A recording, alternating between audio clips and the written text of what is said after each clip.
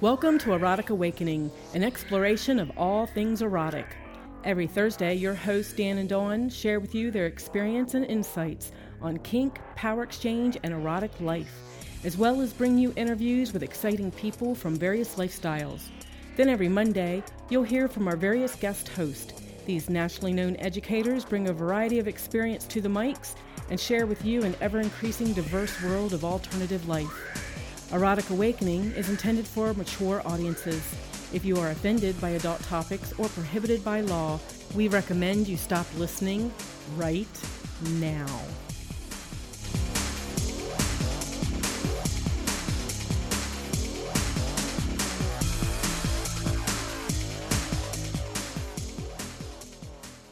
Hello, fellow adventurers of sexuality and spirit, and welcome to Erotic Awakening with Lee Harrington. I am recording today from a space in beautiful Toronto, Ontario. I've never been to Toronto before, and I've got to say I have been delighted. This weekend I'm up here to do an intensive called Delving into Power, which is my 3-day intensive exploring dominance, submission, and all journeys in between. And I also had a chance, I'm recording on the Friday, so you'll be getting this Monday, and I had a chance last night to teach for GTARS, which is the Greater Toronto Area Rope Social, GTARS. And they were such a blast. We packed in 50-plus people into a space and did speed bondage for 2.5 hours. And it was crazy and fun, and having those moments where people's, eyes started twinkling and the light bulbs started going off, and it was so much fun. And it was really interesting to me, and it's where today's topic comes from. It was really interesting today that I had somebody write me on Twitter, and my handle on Twitter is Passion and Soul. And I had somebody tweet me and say, "Hey, thank you so much for last night's class. It was the most well laid out and accessible that I'd had in a really long time." And it really got me thinking this morning as I was looking at this tweet and going, well, why isn't more of our education that's out there in the kink community, or to be honest, in the world at large, accessible? Why isn't it reaching out to people and having them get it? And a while back, I was part of a conference about 2 years ago called ALPSEC, the Alternative Lifestyle Presenter Skills Education Conference. Is that right? Yeah, that's right. And it was hosted in Chicago, Illinois. We rented out the theater space at the Leather Archives and Museum. And we took 30-plus students plus 5-6 instructors and walked through some really intense, beautiful, in some cases repetitive for things that people already knew, but for other people, eye-opening information about pedagogy, teaching skills, techniques for understanding use of media, learning styles, all that kind of stuff. And we went through it in a pretty, not formulaic way, but a way that was accessible to a lot of different people and was specifically applicable to the kink community. I've taken that material and I'm now doing the occasional teaching intensive of, 1-day trainings for people who are in the sex education world or alternative education world, so pagan, polyamorous, folk music, whatever it might be. Because one of the things I've noticed is that a lot of the classical pedagogy books out there teaching, understanding how teaching minds work, are really wired and built for a specific model of educator. There's an assumption in, say, Impact Teaching, which is a great book, that what we're going to be doing is, in adult education, is that we're going to be being college lecturers or college professors or college teachers, somewhere in that range. And we're going to be doing reoccurring classes that are the same every single semester, and that we need to have certain standards of not being sexually involved with our students, not, all of that kind of stuff, like these classical concepts of ethics, for one, but also that we're going to be talking about topics like World War II grain concerns in Poland, That's cool. And it's really important that people are teaching those things. But in sexuality education, we're dealing with slightly different issues. But the teaching techniques and theories still apply. They really do. And what I'm seeing is that there's only a handful of types of education that are happening out there on a rote system, that are happening over and over and over again. But what's really interesting to me is when people break out of those modalities and start getting creative with their teaching styles. So let's talk about teaching styles. I myself do a couple of different ways that I have my fallbacks, as it were. I love interactive lectures.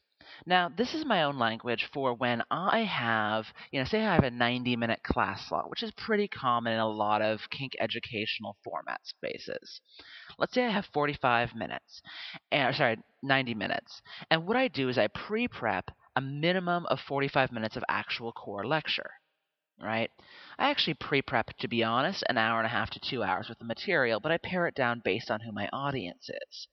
But instead of just lecturing all the way through, what I do is every 5 to 10 minutes, I make sure to ask some sort of question, or have people raise hands, or physically or verbally get involved, have people think in some way, because the reality is the adult mind can't trace at tops more than 15 minutes of information at a time. It just can't. It has to be involved in some way. Some teaching theory argues that you can't have more than 7 or 8 minutes of just talking before the brain starts to drift off in some other direction. This is not just talking. This also applies to demonstrations, that if all we do is show people at the front of the room for an hour and a half the cool things we can do, it's not actually going to help the person who's watching learn how to do any of the cool things themselves. It's just not. I love going to demonstrations on things that I already know that go on for an extended period of time because my internal dialogue allows me to fill in that information. Every few minutes I go, oh, that's really interesting how they did that. Or I'll whisper over to a friend, hey, you know how we did that thing 2 months ago? Look at how we could have done that better.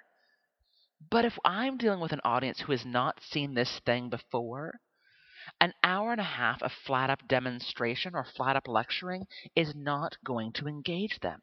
At least it's highly unlikely to. We'll get that occasional student who does get it, but it's a smaller percentage. And so for me, when I'm lecturing, I like to stop every few minutes and be like, well, when we're talking about power exchange relationships, what words come to mind for you? And I take that big dry erase board or that flip chart, and I take my pen out and start writing. Now, what I'm doing is actually twofold. It's not just taking a mental break to engage people and have them come back to the topic, which is part of it. It's actually a big part of it. But I'm also engaging different types of learners. Some people learn through audio. They learn by listening. That's fantastic. Some people are visual learners, though, and they learn by watching things. Some people who are visual learners can learn through the written word. It's usually a combination between audio learners and visual learners. And to be honest, a lot of my material falls into those three categories. And I admit it, which is problematic because there are lots of other types of learners out there. There are people who are more helped by different types of what we can call types of intelligence, as you were. So there, like I already mentioned, visual or spatial intelligence. People who are really find useful reading or writing or looking at charts and graphs. People who can really be drawn in by the manipulation of images, by metaphors and metaphors and analogies. Right? So think about those kinds of people. And we also have folks, and if you're somebody who went, oh my God, I am somebody who learns by puzzles and reading and writing and all that stuff, you might be a visual and spatial learner, sketching, painting, all that kind of stuff. There are people that I mentioned who are verbal and linguistic learners. They learn also by writing, but they also learn by listening and storytelling and themselves talking out and explaining to someone else how they got to it. They might find it useful to hear humor about a topic, or they might be really able to remember information that's given to them. But there are also people who are logical minds, that they need to be able to have it proven to them that something actually works. They need to hear the examples. They need to put it into application. So for them, having a whole bunch of theories strung up for them isn't going to be nearly as useful as being able to puzzle it out either for themselves or hearing how the equation worked for them. There are some people who are kinesthetic or body learners. And I will admit that my rope bondage classes are really excellent for kinesthetic learners, but that my other classes tend not to be. I know it's one of my faults as an educator that I haven't been able to figure out really good ways to do this, and I'm trying to get better. A really great example of kinesthetic learning in a verbal context is what happened to me for when I went to Body Electric. Now, Body Electric is a 3-day intensive where people dive into the topic of, in my case, queer sexuality and non-body conformative sexuality. And one of the exercises that they did is they had one group of people in the very center. They split us into two groups. And they had the center group face outward. They had the second group face inward, paired up with someone. And then what they did is they asked us all a question. We answered in both directions, and then we moved one step to the left. And then on the next one, we had each of us put the hand on the heart of the other person if we consented. It was a consent culture-based experience. Put the hand on the heart of the other person and say something based on the question that was asked. We then flipped, sides. The other person did the same exercise, and we then moved one step to the left. We then did another thing where we are mirroring each other with hands moving up and down. And what we were doing was engaging our bodies by the movement left, right, engaging with a different set of eyes, which can be huge for people who are moved to education through interaction with others. It also breaks us out of our comfort zones, because for me as a learner, I have times where I'm with one partner doing exercises throughout the entirety of a class, but I'm only learning what that's like to be with that one partner. That's a great thing if all of my sexuality exploration is with that one partner. I get to know that partner better over and over and over again. But if I'm someone who plays with lots of different people, let's say in a rope bondage context, I'm going to play with 20 different people over the course of a year, but I only learn and practice on one body. It's going to be much harder for me to find it applicable down the road. It's just part of that reality. There are other people who learn and have a great amount of intelligence through music and rhythm. I am moved by the work of Zamil, who's a bondage instructor out of Berlin. Zamil, when he started practicing rope bondage, had a metronome, moving back and forth, and he put the metronome on in the background. And he started tying. Left, move, right, move, twist, twist, turn, hitch. And he did this tie over and over again with his different ties. With the sim moving back and forth, back and forth. Now the amazing thing with that rhythmic experience is that he was able, once he got that down and did the same kinesthetic practice of doing it over and over and over and over again until his hands remembered something, not just his mind, but his hands remembered something. He was able to then move it up and have that same tie apply quicker, faster, and eventually easier. In a romantic setting, it was because he was whispering in between tones.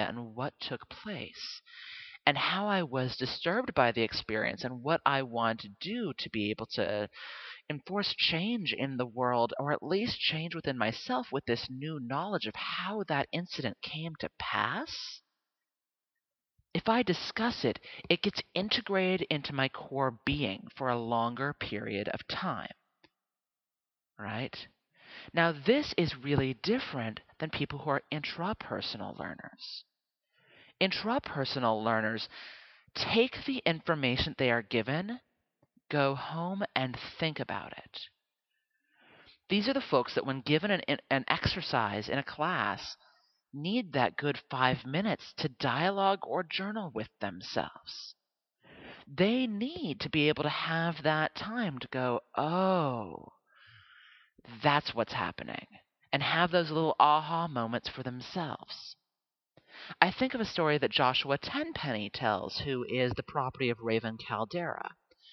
And Joshua Tenpenny, in one of his tales of talking about slavery, I think it was their class on Sacred MS, and he mentioned that he was doing the exact same exercise, or more accurately, type of service every single day for his owner.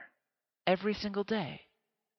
Until one day, a year plus later, he had an aha moment when he was doing that same thing over and over again. And I think that's a crossover between interpersonal reflectiveness and kinesthetic learning. It was the same thing over and over and over again, so it could be considered rhythmic as well, but it was also a chance for him to reflect over and over and over again until he had that aha moment. So this brings us back to the idea of teaching styles. That if there are some people who are kinesthetic and some people who are visual and some people who are intrapersonal and some people who are extrapersonal, some people who learn through all these different ways, it's important for us as a community and communities in the world at large to approach information in different ways. That there are some people who are going to be deeply moved by academic presentations. But there are other people who are going to find discussion groups really useful because they'll get to hear lots of different stories for those people who have the logical minds. They get to see it from different perspectives. But people who are intrapersonal learners are able to go back and forth and discuss everything. Right? Other people who are kinesthetic might be more moved by game playing. I recently got forwarded, and I'll be posting them soon-ish, fingers crossed, a bunch of crossword puzzles that Jay Wiseman devised, where there's a whole bunch of questions at the bottom, and there's actual crossword puzzles where you fill out with topics on polyamory or SM 101, and you play games. And for people who are kinesthetic learners, game playing in a physical context can be huge. This also goes with practical application. I, at Rope Camp, recently did a class on where it was on decorative bondage. And I gave everybody a basic tie. I said, here is a karata, a body harness. Here is the step-by-step technique that I want everybody to do along with me, where it's a rope down the center with or without knots. I tie off or I loop through and back, and then I create the diamonds by going back and forth between the front and the back of the body.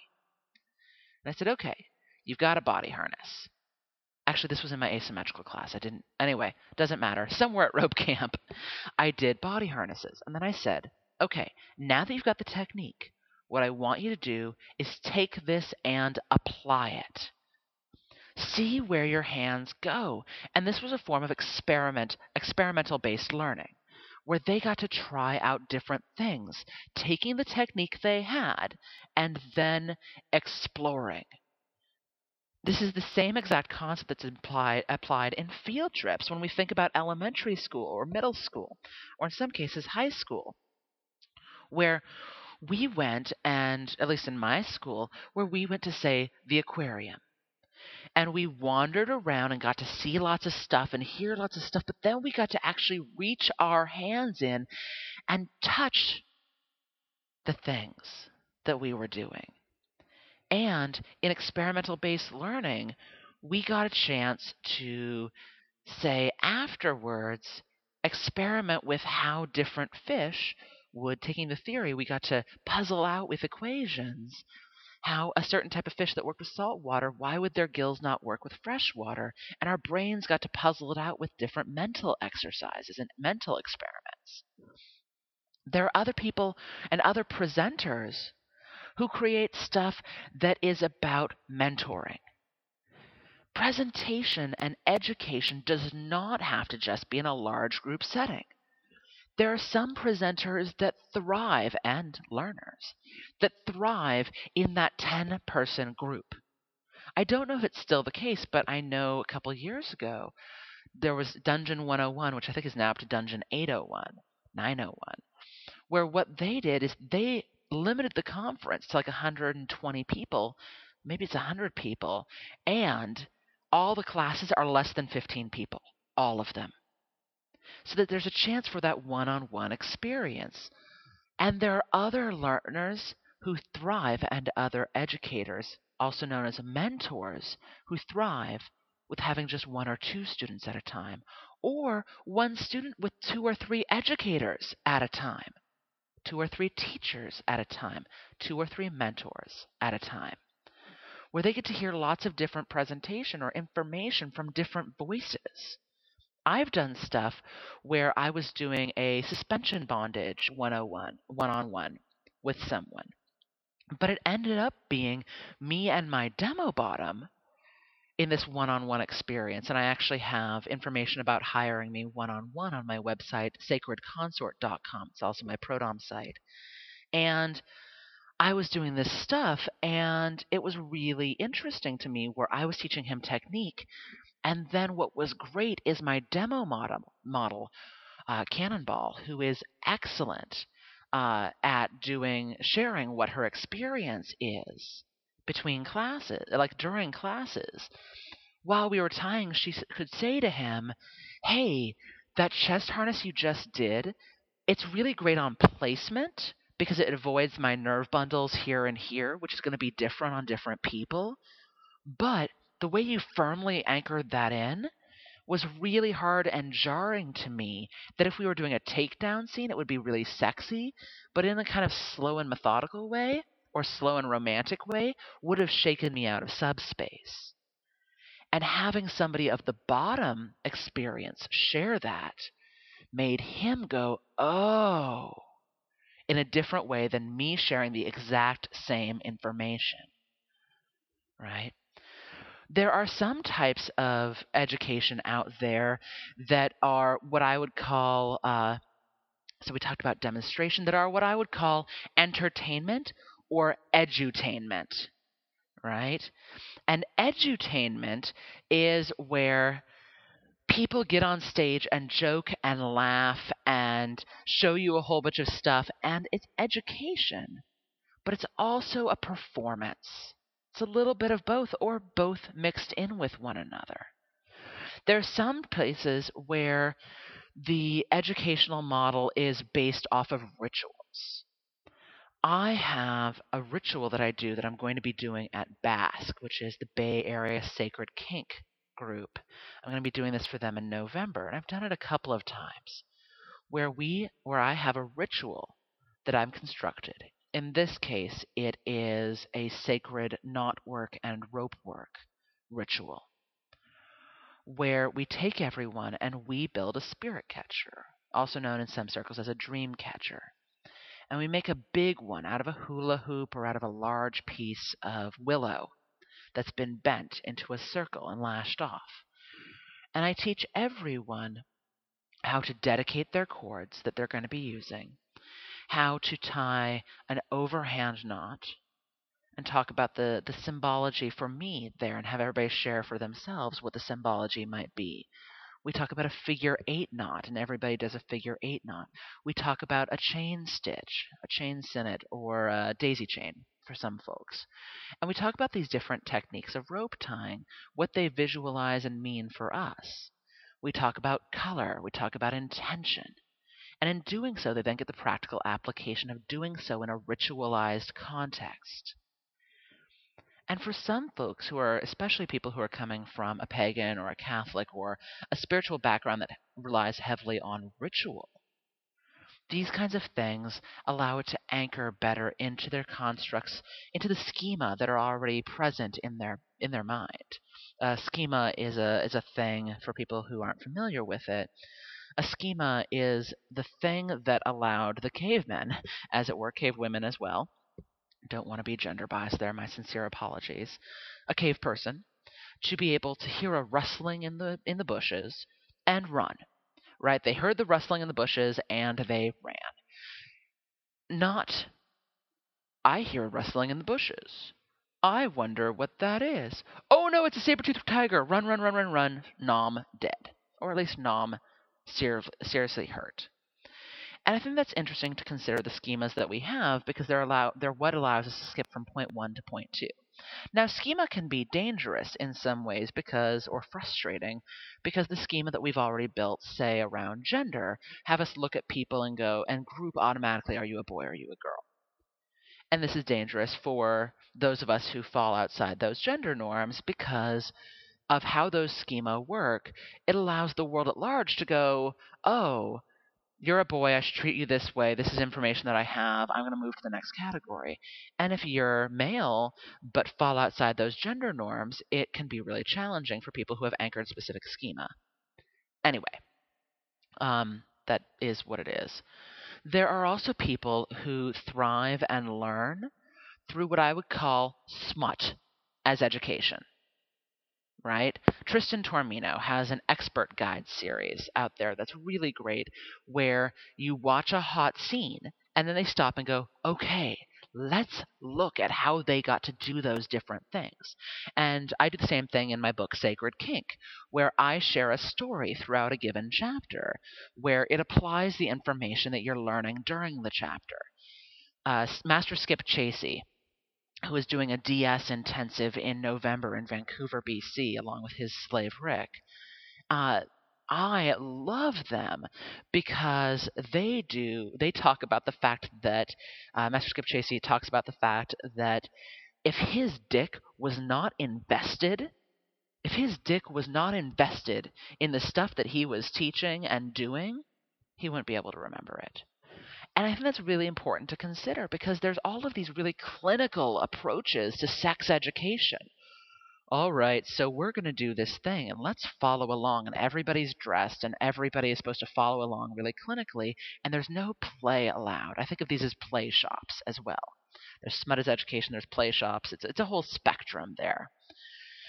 And when we look at those kinds of exercises, it allows people to get sexy.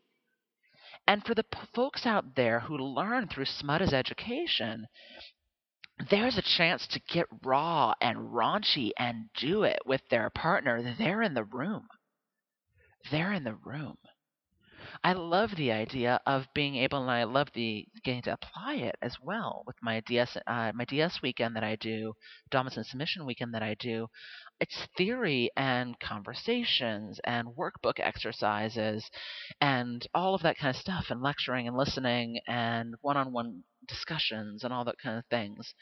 But on Saturday night, we have a play party, so you could actually apply it in a sexy manner and do it, whatever it is. Or, if you came as a single, get to watch what it is and be able to bear witness to those kinds of things. And as a note, there are people who learn by being voyeurs. There are people who learn through small discussion groups. There are people who do stuff where they learn from their partner and go back and forth with their partner. There's some people who learn by doing like for people who do intensives and being able to explore a topic for a week or two at a time and dive into it. There are people who learn really well through making artwork or doing artwork. I love the classes where I get to go through where it says, and the teacher says, and now you get to sketch this. At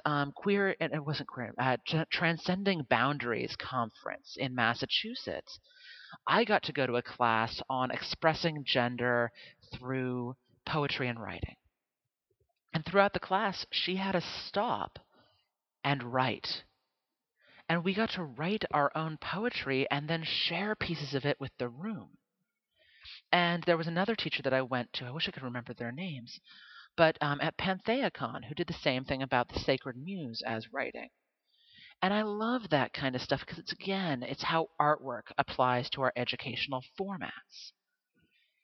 And I think it's really important for us as learners, because I'm learning all the time. I learn from my students. I learn by going to classes. I learn by reading books. I learn by going on websites. Learn. I get frustrated by educators who are like, oh, well, I've been doing this for 15 years. I've got all the information. I don't need to learn anymore. I'm like, of course I need to learn.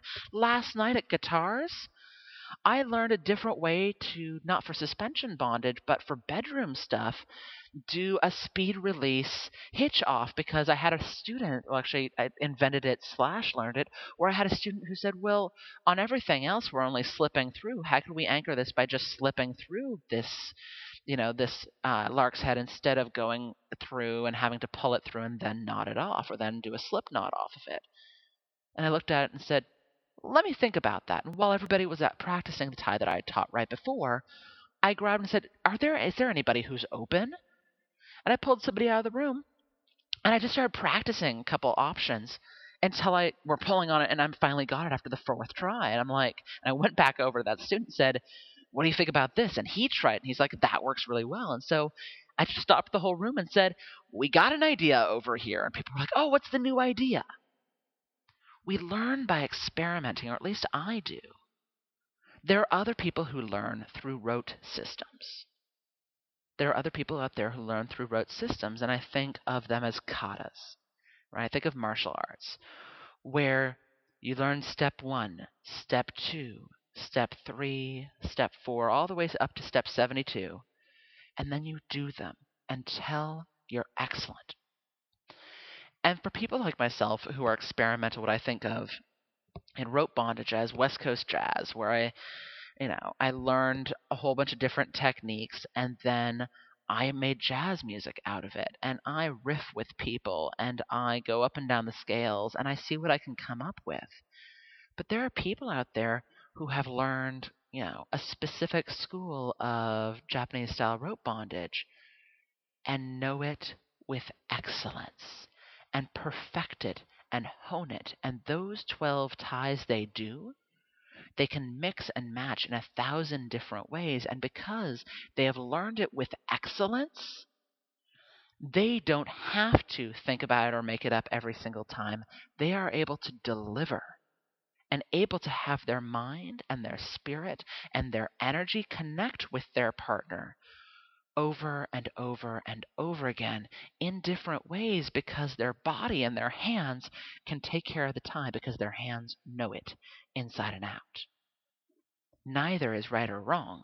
It's being different kinds of learners and different kinds of players.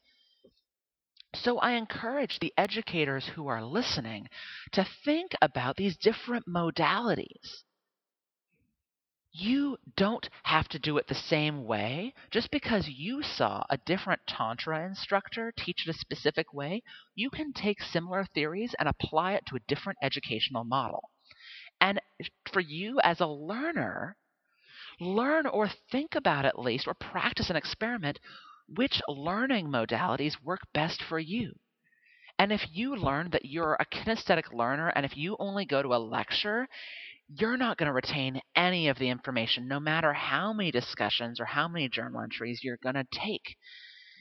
If you don't learn that way, if you see a class description that says, this is a lecture on blah, blah, blah, think for a moment about whether you want to invest your time and energy into that learning style and experience. Now, maybe if you're a kinesthetic learner, right, and you want to go to a lecture, think about whether you're also a rhythmic learner. Because I've had some people who come to lectures and bring their knitting, or bring a notebook and write stuff down at the same time, and they're able to learn it in a different way. Or people who bring that same notebook to the edutainment experience. I'm a very note-takey kind of person, and I remember being in a class recently that Lou Rubens did. And I had people look at me and they're like, this is, an introduction to intermediate level rope bondage class. Why is Lee Harrington in it? And I looked at them and said, I had somebody ask that, and I'm like, because Lou's probably going to teach me a couple things that I hadn't thought of that way. And he did.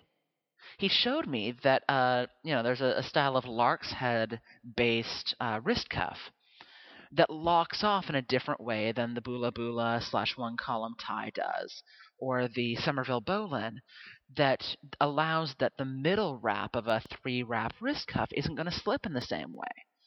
And I went, oh, that's a really interesting thing to consider for dynamic suspension ties or for things where people are going to be struggling. And that middle tie can start loosening up or tightening up. I won't use it necessarily all the time because my hands really know the one column tie, and my hands are starting to learn the Somerville Bolin as a backup. But my hands know this one tie really, really well. Can I train my hands to know something else? Absolutely. But it's something to really consider for you as a learner. What's going to work for you? And speak up for your needs. If you need 2 more times to practice something, consider going up to the instructor and saying, hey, can we have time to do 2 more practices? And if they say no, they're moving on to the next thing, pause for a moment and say to yourself, well, if I need to practice this a couple more times before I retain it, is it even worth it to go on to the next exercise if I'm not going to retain the first tie? Listen for a second to what the second tie is going to be and think to yourself, wow, you know what? I would rather remember the first tie than learn that second tie. And then practice and practice. It doesn't matter if the rest of the room is moving on to the next thing. If it's not going to help you and you're going to lose all of it, who cares if the instructor is teaching 8 different bondage ties? If you're not going to remember all of them, what was the point of going to that class? When you have the opportunity to listen to your own needs, to look as I do at my wrist right now and to know thyself, to stop and go, okay, I am this kind of learner today. I need this today. And I'm going to get to go home with 2 or 3 ties that my hands know and I can use with my lover. That's fantastic. Speak up for yourself. Do it with excellence. It is really important to me as we move forward as communities to really think about this stuff. I'm really moved by this as we continue to grow as a community, and it's not just the 50 Shades of Grey thing. It's bigger than that. It's more than that, I think. And as I sit with that fact that we're growing, look at FetLife.com. It's exploded. We are a giant community, and there's more and more people coming out of the woodwork every day. That I really think we deserve more as a community for excellence in education. I really, really do. You deserve it. I deserve it. We as a community deserve it. And so as educators, really think about this stuff. As learners, really think about this stuff. Take the time to learn how to be a better educator. Take the time to learn how to be a better learner. Learn how to be a better learner, because we all deserve it. For folks who are learning more, feel free to go look at my podcast notes on this. I'm going to post both on Erotic Awakening and on my own website, passionandsoul.com. There's going to be lots of notes for this one.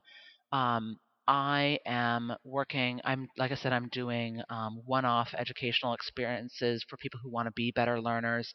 So if you've got a whole bunch of folks in your area that want me to come out, please let me know. I love doing this stuff. I'm really moved by how to have us have a better educational experience. And if nothing else, know thyself. Know thyself. If you have any questions about sexuality, spirituality, kink, learning, gender, connection, whatever it might be, feel free to drop me an email at Lee, L-E-E, at passionandsoul.com, preferably with the subject line, Ask Lee.